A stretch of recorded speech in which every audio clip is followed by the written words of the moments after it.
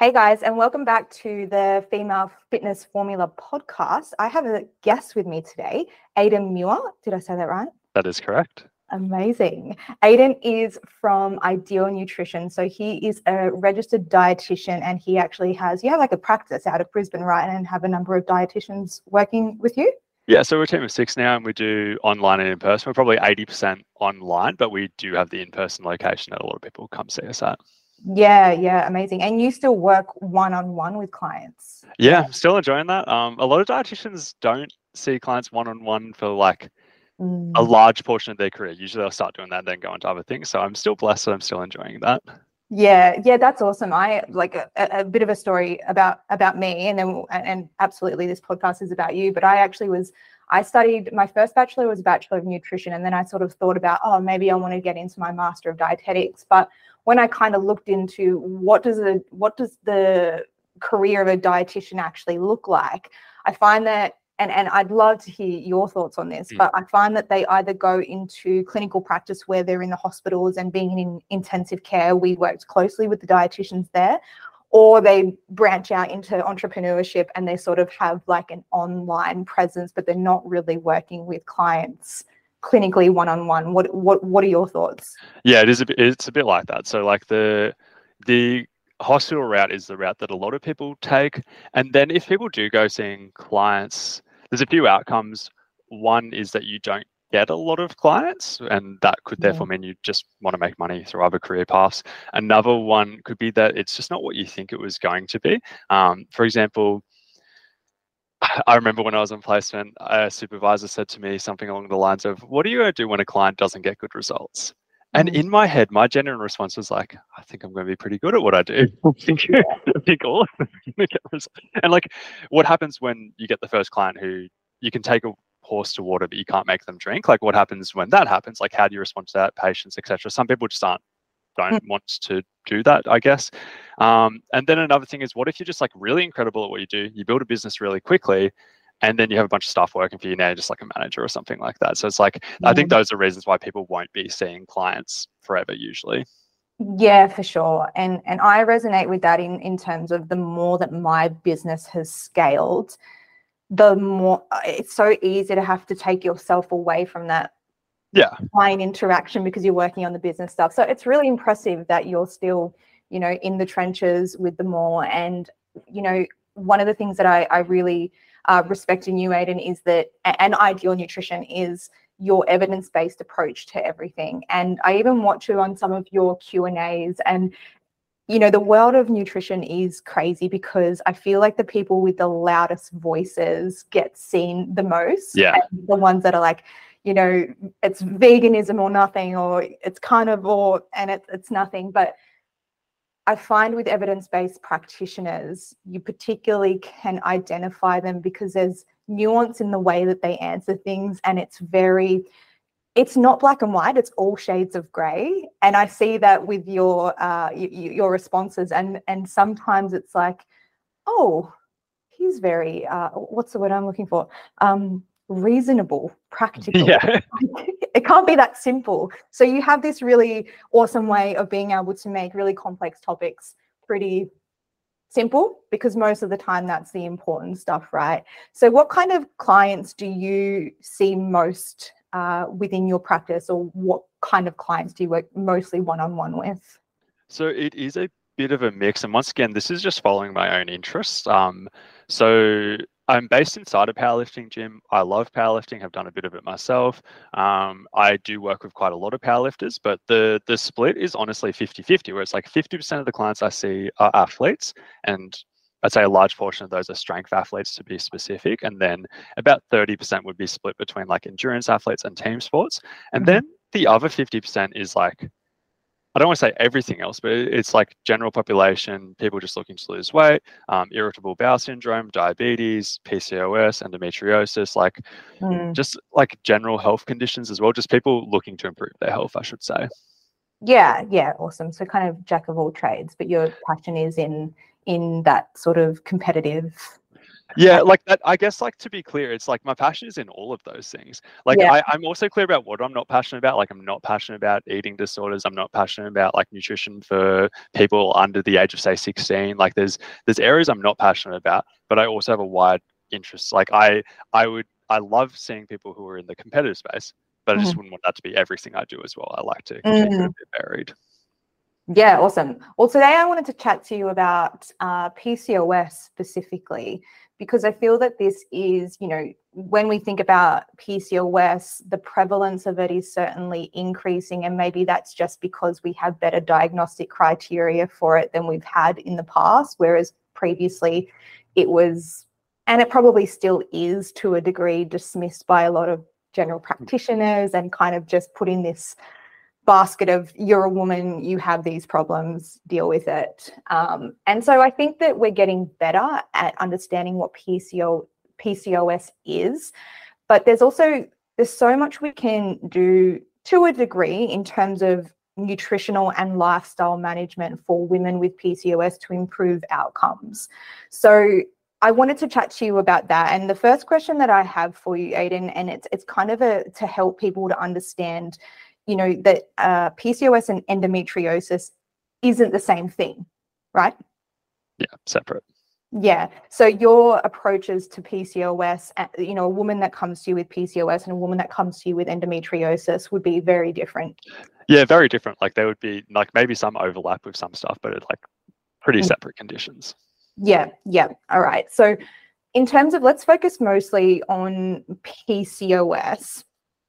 What are the things that you mostly work with women who come to you with a diagnosis of PCOS and want to improve, I guess, maybe through weight loss or just their general lifestyle, like cardiovascular markers, things like that? Yeah, so there's heaps we can do, and I guess it's just, we're going to choose a place that we're starting here. So I think the boring answer, but the most simple answer that I'd start with is I would start by focusing on fat loss, unless they were presenting with lean PCOS and they were so lean that it wouldn't really make sense for us to want to go leaner. And then that kind of leads into the next obvious question of, are the principles of fat loss different with PCOS? No. That's yeah. Yeah. Like, the short answer is no. Like, yeah. there's a very nuanced long answer, but the short answer is probably no. You would have seen me post about this, and something I've gone a little bit back and forth over the years, but like, definitely from the like insulin resistance side of things, where it's pretty clear that you don't need to go low carb, or like, if two versions of you had the exact same calorie intake, the exact same protein intake, but one went low carb, one went low fat, they would still lose the same amount of body fat with PCOS or insulin resistance. So we know that. The one that I've gone back and forth a little bit on, I don't really have a strong opinion on this right now, is the impact on how PCOS may or may not make weight loss harder, specifically because there's a few variables here, but a specific variable is basal metabolic rate. So there are a few studies looking at basal metabolic rate. There was one, I don't want to name names, but there's someone famous in the fitness space who has done a talk on PCOS, and he pointed to a study where basal metabolic rate dropped by between like about 24 and 40%. 40% was definitely the largest that was seen in the study. It might have been 17 to 40%. And that kind of swayed me a little bit by looking at that study. And in that study, something that was very interesting to me is that the people who were the most insulin resistant were the ones who had the largest decrease in their basal metabolic rate. For context, basal metabolic rate is only a portion of our total daily energy expenditure. So you could say that a 40% drop, which was the most extreme that was seen in the study, could be the equivalent of, say, like a 20% drop in total daily energy expenditure. So on the one hand, if that was to be the case, I would have a bunch of empathy, because I'm like, it's a decent hurdle to overcome should you choose to try and overcome that. It's not an insurmountable hurdle, but it is a decent hurdle. At the other end of the spectrum, there's about 3 other studies that are looking at basal metabolic rate and PCOS that couldn't find any difference. And that's why I go back and forth, because I'm like, on the one hand, I'm like, this study exists. On the other hand, the other 3 don't show this. It's surprising that we don't have more research than this, but I look at it from an open-minded lens of, either there is zero difference in basal metabolic rate, or there is as much as, say, a 40% decrease under the most extreme kind of circumstances. And with both of those pieces of information, there's two next outcomes that I come to. One is that we can really just play with the cards that we're dealt. It still comes back to the same principles of, okay, we've got to create a calorie deficit if we're looking to get leaner. But the second one, which I was just thinking of as I was talking, I've obviously thought about this a lot, but it's like, if the insulin resistance was the component that was linked with the basal metabolic rate, theoretically, anything we do that improves insulin resistance should improve metabolic rate alongside that. And we would therefore see supplements or medications like metformin or supplements that improve insulin resistance dramatically making weight loss easier with PCOS, which we aren't seeing in the research. Yeah, that's really interesting, because I do remember seeing that study which showed up to that 40% decrease in basal metabolic rate. But then looking, as you said, into the other research, it's not been replicated in some other, research. But I'd really love to hear your thoughts on this, because I can only speak from an anecdotal experience where I do notice that some women, not all, with PCOS, and it's kind of like is it a chicken or the egg situation? Is it the PCOS or is it an adherence piece?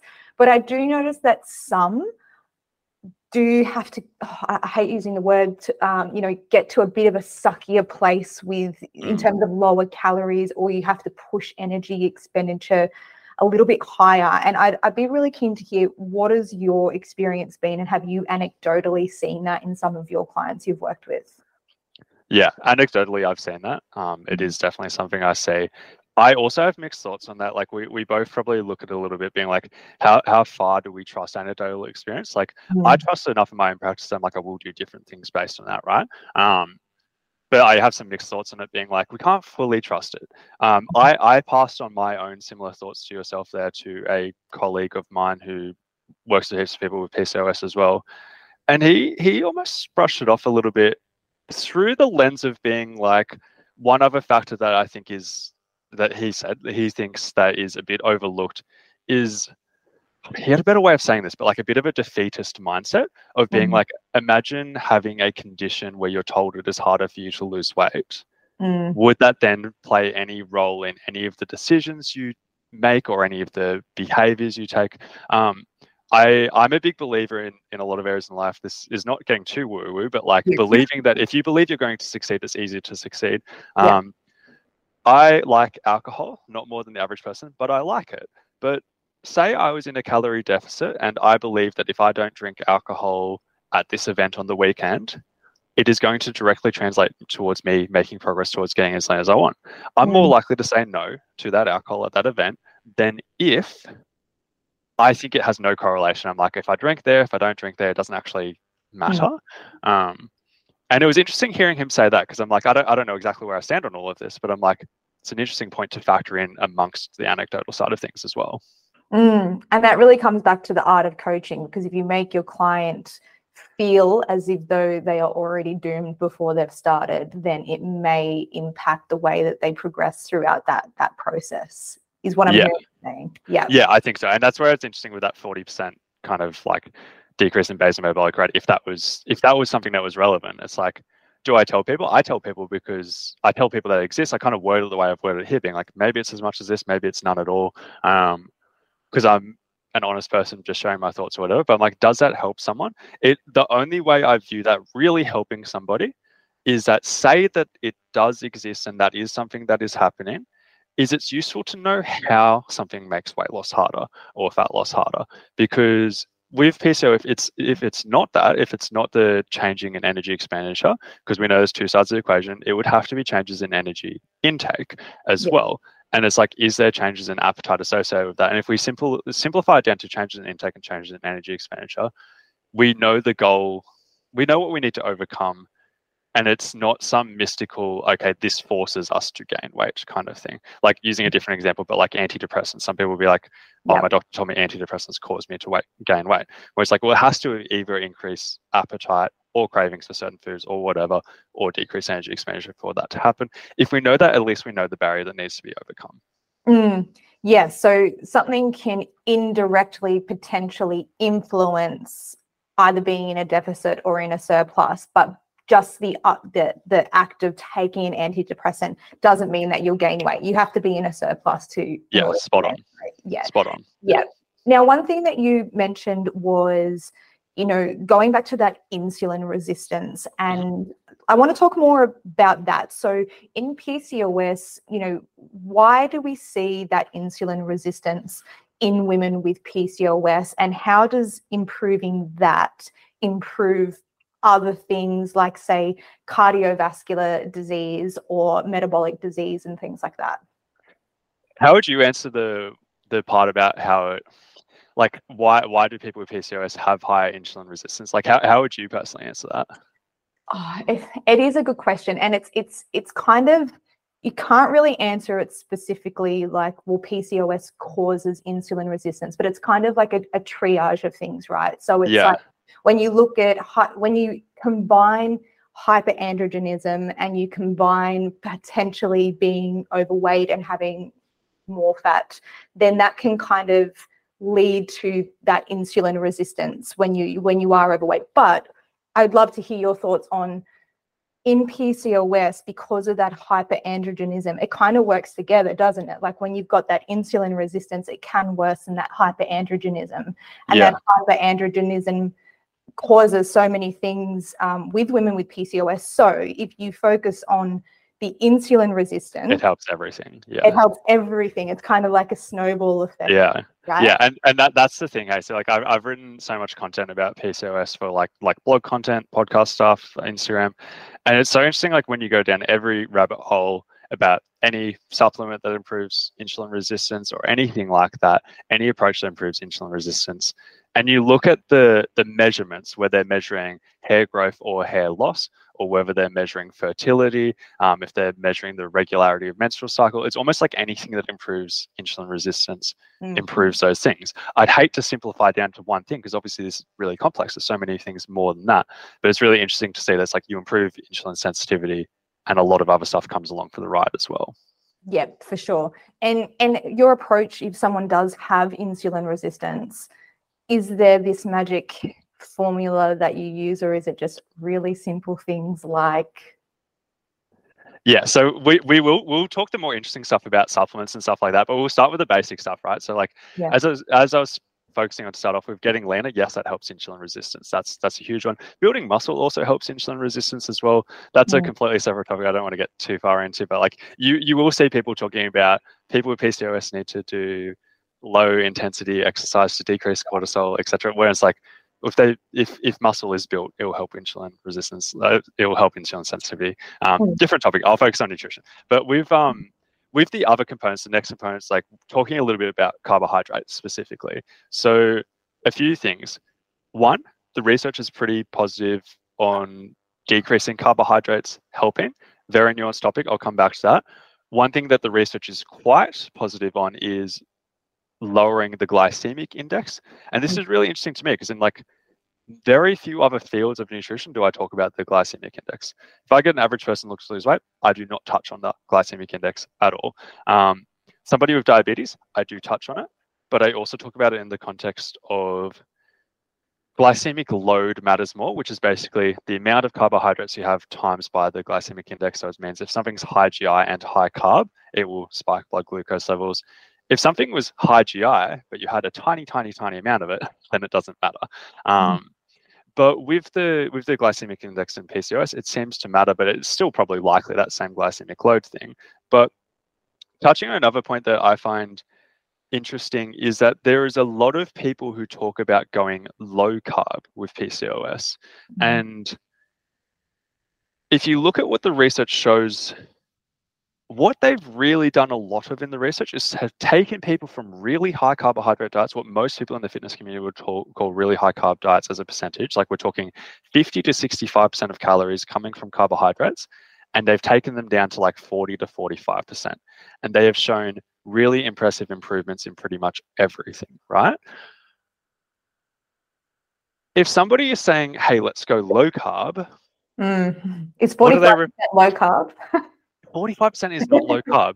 Like Okay. they're talking, maybe they're talking ketogenic, maybe they're talking less than 50 grams of carbs per day.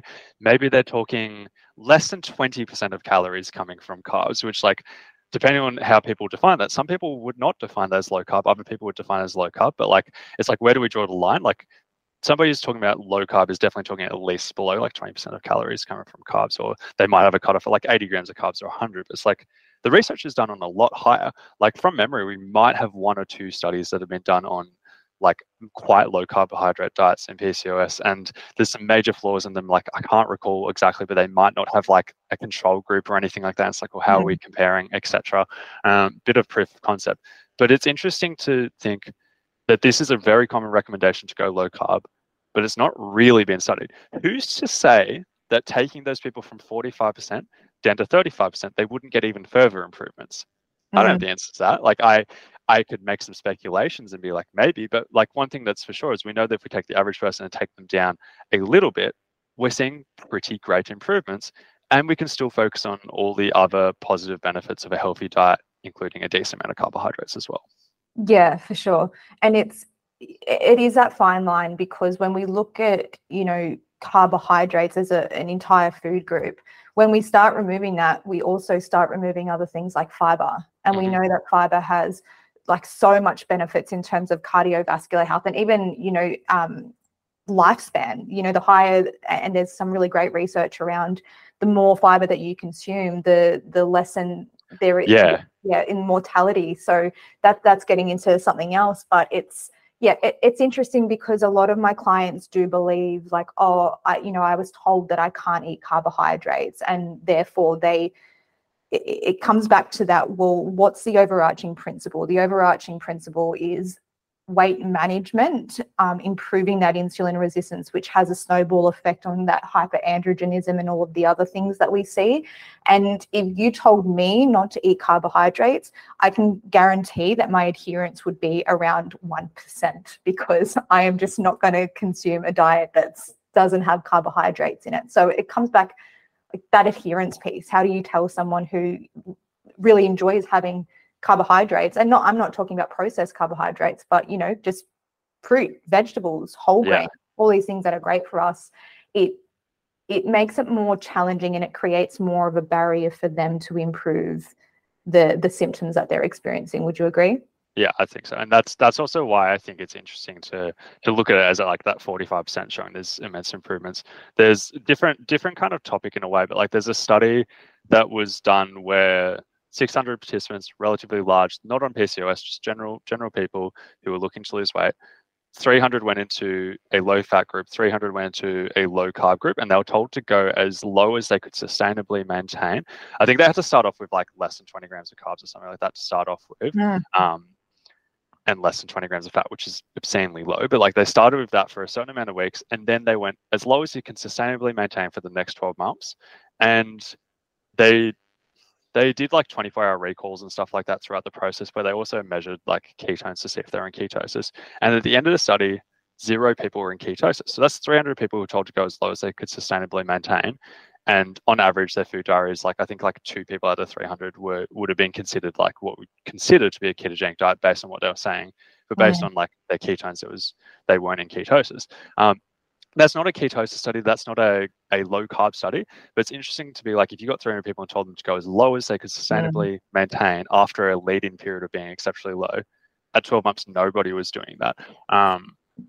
So when you factor in all those benefits of fiber and everything else like that, it's like, it's good to know that not only is something as high, so to speak, as 45% has shown these huge improvements, but like at least it gives the option if somebody would like have carbs, and from that sustainability side of things too. Yeah, for sure. And if we move on to a separate macronutrient being that of protein, how do what are your recommendations for women with PCOS in terms of protein intake? And is there any differing opinions or advice that you give to your clients compared to, say, someone who doesn't have PCOS? Honestly, I give very similar recommendations as I would for anybody assuming people are trying to improve muscle growth and everything like that. I'd give pretty similar recommendations. And the reason why I'd be pushing for that muscle growth or at least maintenance while on a deficit is coming back to that insulin resistance point of view. some people could criticize that by being like, well, protein can break down to glucose and increase insulin just the same. But that then comes back to that key point that I went about earlier, being like, we see that doesn't impact fat loss, assuming calories are appropriate. Yeah. It's really interesting though, because if you talk about glucose spikes, it's like, but that's a symptom of a problem that needs to be, that problem's even bigger in diabetes and PCOS as well. Yeah, exactly. So it's not so much the insulin spikes, it's the insulin resistance that needs to be improved. Yeah. But I have seen some research, and to be honest, I haven't looked or dived deep into this for a while, but shows that some women with PCOS may have impaired oxidation of protein in overnight fasts. So there's some research, and look, I don't think that there's meta-analyses on this confirming that this could be potentially helpful, but maybe a bolus of protein just prior to bed might be a little bit helpful for women who may have that impaired protein oxidation. What are your thoughts on that? Yeah, I don't think it's necessarily a bad idea. Something that's really interesting is that if you look at the research on having protein before bed in general, just as an isolated field, like you just forget everything else you know about nutrition, you just look at that. If that was all the research you saw, you'd see that people seem to gain more muscle when they do that. We know everything else about nutrition. We know like total protein intake matters most. Distribution across the day is relatively important. You don't need to distribute so much that you eat protein the second you wake up and then the second before you go to bed. But it is interesting that when you look at it, be like, hey, if you encourage people to have protein like an hour before bed, on average, they seem to gain a bit more muscle. Is that because they're increasing total protein intake? Is that because of the distribution component? And it just works a bit better than what the average person is doing? It's hard to say, but I'm like, I don't think that's a bad idea regardless, let alone with the PCOS stuff too. Yeah, for sure. And you touched before on lean PCOS. Could you elaborate a little bit on what is lean PCOS? So basically it is the exact same thing. It's just occurring in somebody who is quite lean. So they're getting symptoms and everything like that. They'd meet that same criteria of having, you've got to have two of the three of the following. So that's elevated androgen, so say high testosterone, any irregular menstrual cycle, or cysts on your ovaries. So you've got to have two of those three things. And it could, like lean PCOS is just somebody who has two of those three things. What would differ in the management? Honestly, nothing apart from the fact that you probably shouldn't pursue getting leaner. And this is where it gets interesting with diagnosis as well. You would obviously be familiar with HA, hypothalamic amenorrhea, where it's like somebody can be lean and they've lost their period due to being in a state of low energy availability or just being super, super lean in general. And it's like somebody could also get a misdiagnosis in that case. That's actually not often the case in lean PCOS, but it's just another thought. But yeah, so the reason I was saying that was just because you wouldn't, if you're already quite lean, pursuing getting leaner could be more detrimental than beneficial for your health at that stage. So you'd be focusing on all the other stuff. We've only really touched on the carbohydrate stuff so far, but there's heaps of other stuff we'd look at too. Yeah, for sure.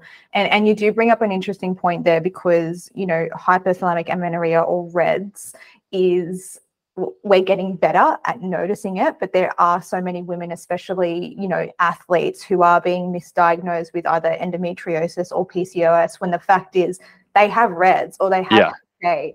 And then you tell them, yeah, cool, well, insulin resistance, PCOS, we're going to calories, and you're creating more of a gap in that energy deficiency, when what they need is they need to lessen that energy gap. Correct? Yeah. It can be a bit of a mess at times. Yes. How fun are women? Yeah. Amazing. All right, so we'll sort of start wrapping it up, Aidan. But one of the things that I want to touch on is, and very briefly, because this could be an entire other podcast, but what are the main nutritional strategies that you would recommend to a client who has PCOS compared to that who has endometriosis? So a lot of stuff I've talked about. The other stuff that I'll add in for PCOS is there is some supplements that I'd add in. The most common one that has been massively popularized over the last few years in this specific world, it's very unknown outside of this world, but in this specific world, is inositol. Some could read it as inositol, but inositol is how to pronounce it. 2 to 4 grams of that per day just seems to help everything. Honestly, it seems to help every symptom of PCOS pretty much. It improves insulin sensitivity, lowers testosterone, helps with fertility.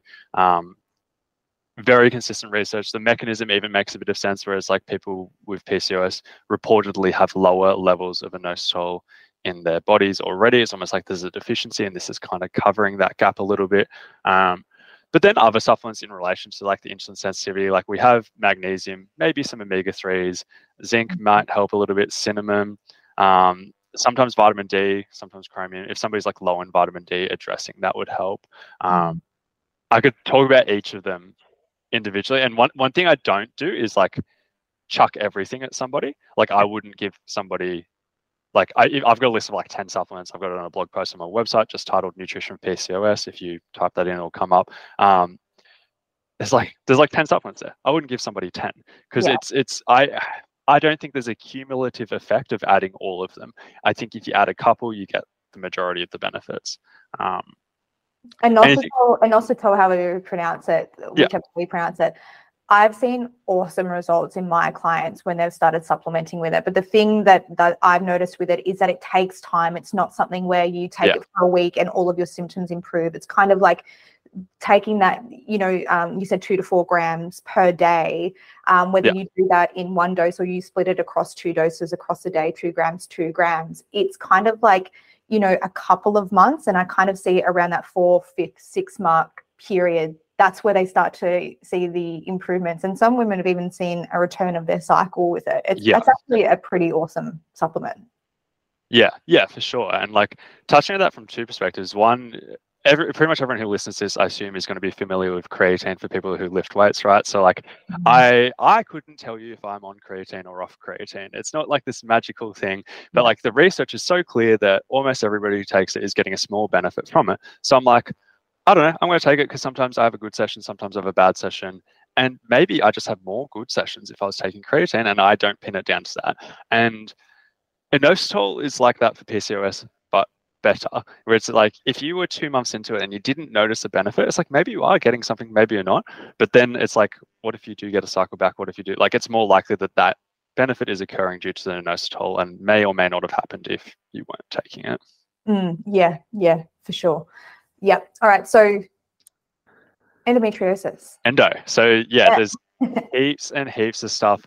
I'll start with the non-controversial stuff very briefly. So endometriosis and irritable bowel syndrome, there's quite a bit of overlap where a large percentage of people, I believe it's about, I won't butcher it, but a large percentage of people who have endo are experiencing irritable bowel syndrome symptoms, diarrhea, constipation, that kind of thing. And the stuff we do from a nutrition perspective definitely helps with that. Does it resolve it every single time? No, but at least we can move the needle. There's one study that just drives home that point really clearly. If you get a group of people with endo who have IBS symptoms and you put them all on a low FODMAP diet, around 70% of them report significant improvements in symptoms. Does that mean I put everybody with endo on a low FODMAP diet? Of course it doesn't. No, but it's just like I'm cherry picking one example to be like, this one intervention from a nutrition perspective helped 70-ish% of people in this one case. So it's like I would do a lot of the similar stuff I would do for somebody with IBS generally and aim to get some benefit there, with the understanding that if I get somebody with IBS generally, I might be able to solve symptoms pretty much 100%. Not in all cases, but in a lot of cases. Maybe some menstrual cycle related stuff might mess up those statistics a little bit, but generally I can get a near 100% success. Whereas with endo, like maybe the odds of getting that perfect outcome are significantly lower because there's just some stuff we can't do. But I'd start with that. Other general stuff. So there's a few things we can kind of work around. Like we can work around like little things like potentially reducing estrogen, potentially doing some anti-inflammatory stuff, potentially doing some antioxidant stuff.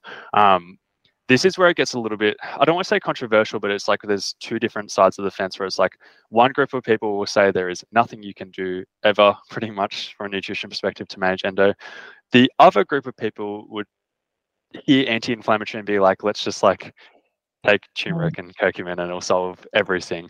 The answer is somewhere in the middle where it's like there's like we can reduce the growth of lesions and stuff like that. Like we can do a little bit there. We can potentially reduce the inflammation a little bit. That's another complex topic as well. There is evidence for certain things. I don't know where I start with that, because there's so many things. Like, for example, if somebody has low vitamin D, addressing their vitamin D probably helps to reduce endo pain. There's research on antioxidant supplements like high doses of vitamin C and vitamin E showing reductions in pain once again, and improved menstrual cycle regularity. But do I jump to supplements, or do I go like, do we start with an antioxidant-rich diet? Like, I'd probably start with an antioxidant-rich diet. Other stuff, the other stuff is where it gets weirder. Like there's, I'll bring up a weird one. Your listeners, I'm sure, are very switched on people, and they can interpret this pretty well. So like, I don't recommend the average person goes gluten-free, right? Unless they are celiac, or unless they have an intolerance, which this is another debatable concept, whether it's gluten that's the issue, or fructans, which is another FODMAP complex topic, right? But I don't recommend the average person goes gluten-free. There are 2 studies on endometriosis with decent sample sizes. One study from 2017 where they got people to go gluten-free for 12 months, and 75% of people reported reductions in pain and just improvements in pretty much all of their symptoms. And they redid that study again, because they're like, it's a pretty weird finding, that's pretty positive. And they did it for 3 months in this repeated study to give a bit of a second go at it. And on average, participants reported a 50% reduction in pain. But is that because a lot of gluten-containing foods are also high FODMAP foods? Yeah, and this is the thing, and this is why I preface this by being like, hey, I think the people listening to this switch on. I think they can jump to their own conclusions here. Like, I don't want people listening to this being like, oh, gluten-free is the solution to endo. That's not what I'm saying. Sure, like, I think it's exactly what you just said. Like, I think the fact that gluten is in wheat, fructans are in wheat. If we went gluten-free, we're dropping fructans. I just said that whole thing earlier about how the low FODMAP diet, which would include going low fructan, 70% improvements in IBS. Like 70% of people notice a significant improvement in their IBS. If you notice a significant improvement in your IBS, would that also overlap with a reduction in pain? Maybe. If you went gluten-free, are you changing a bunch of other stuff? Do you now have to eat less packaged foods? Do you now have to cook more at home? Like, there's so many variables that go on with that. One of the reasons why I bring that study up too is, well, one downside of that research is it wasn't placebo controlled. Like, people knew what they were doing, and that's always going to be a variable. But the other reason why I do bring that up is from an open-minded perspective of being like, there's pretty clear evidence that dietary changes can play a role in endo. Like, that's not saying, hey, taking out gluten is the solution, or even taking out gluten in isolation is actually doing anything. It's literally just being like, changing diet is playing a role. Therefore, if somebody says changing a diet does nothing ever, that's a lie. But it's also not like this magical thing where it's like, let's add this supplement, it solves everything. Yeah, and that's a really good point, because I'm all for the evidence, and I'm always guided by that. But women, particularly with endo, they experience a lot of pain, and their quality of life can be so drastically reduced. Some women can't even work because their symptoms are so bad, and it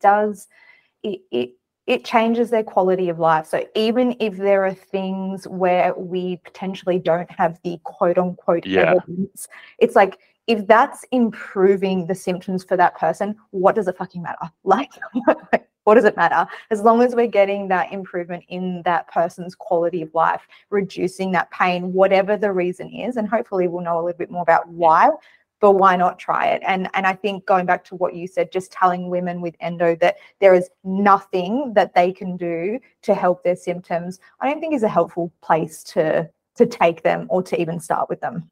Yeah, and I'm on the same boat, or in the same page as you, just in terms of like, I'm much more flexible with the evidence that we've got available due to the circumstances, due to the pain that people are being like, if something has a 40% chance of working and there's no downside of doing it, and somebody's in quite high levels of pain, it's like, let's try it. Like, let's try it. Let's be okay with the fact that we might be wrong here, but let's try it and see if this helps. Yeah, for sure. It's like, whether it's gluten, fructans, whatever. Who really? Yeah, exactly. Yeah. Amazing. Well, thank you so much for your time. I really appreciate you fitting me in with between all of your clients. I know that you're probably going to have go off and have a bit more of a busy day. So where can people find you, your team, and anything else that you kind of wanted to add in there? So the easiest place will be my Instagram. So Aidan, spelled AIDAN _the _dietitian. So Instagram, that's where I'm most active. We have a podcast, so the Ideal Nutrition podcast, and our website is Ideal Nutrition as well. So any of those places would be good. Yeah. And for coaches specifically, I actually really recommend your blogs. They're awesome. They're very detailed. So whoever does them, I don't know if you do them? No, I do. Yeah, so I do that. Yeah, so nice. it is the most boring part of my job, but I put so much effort into it.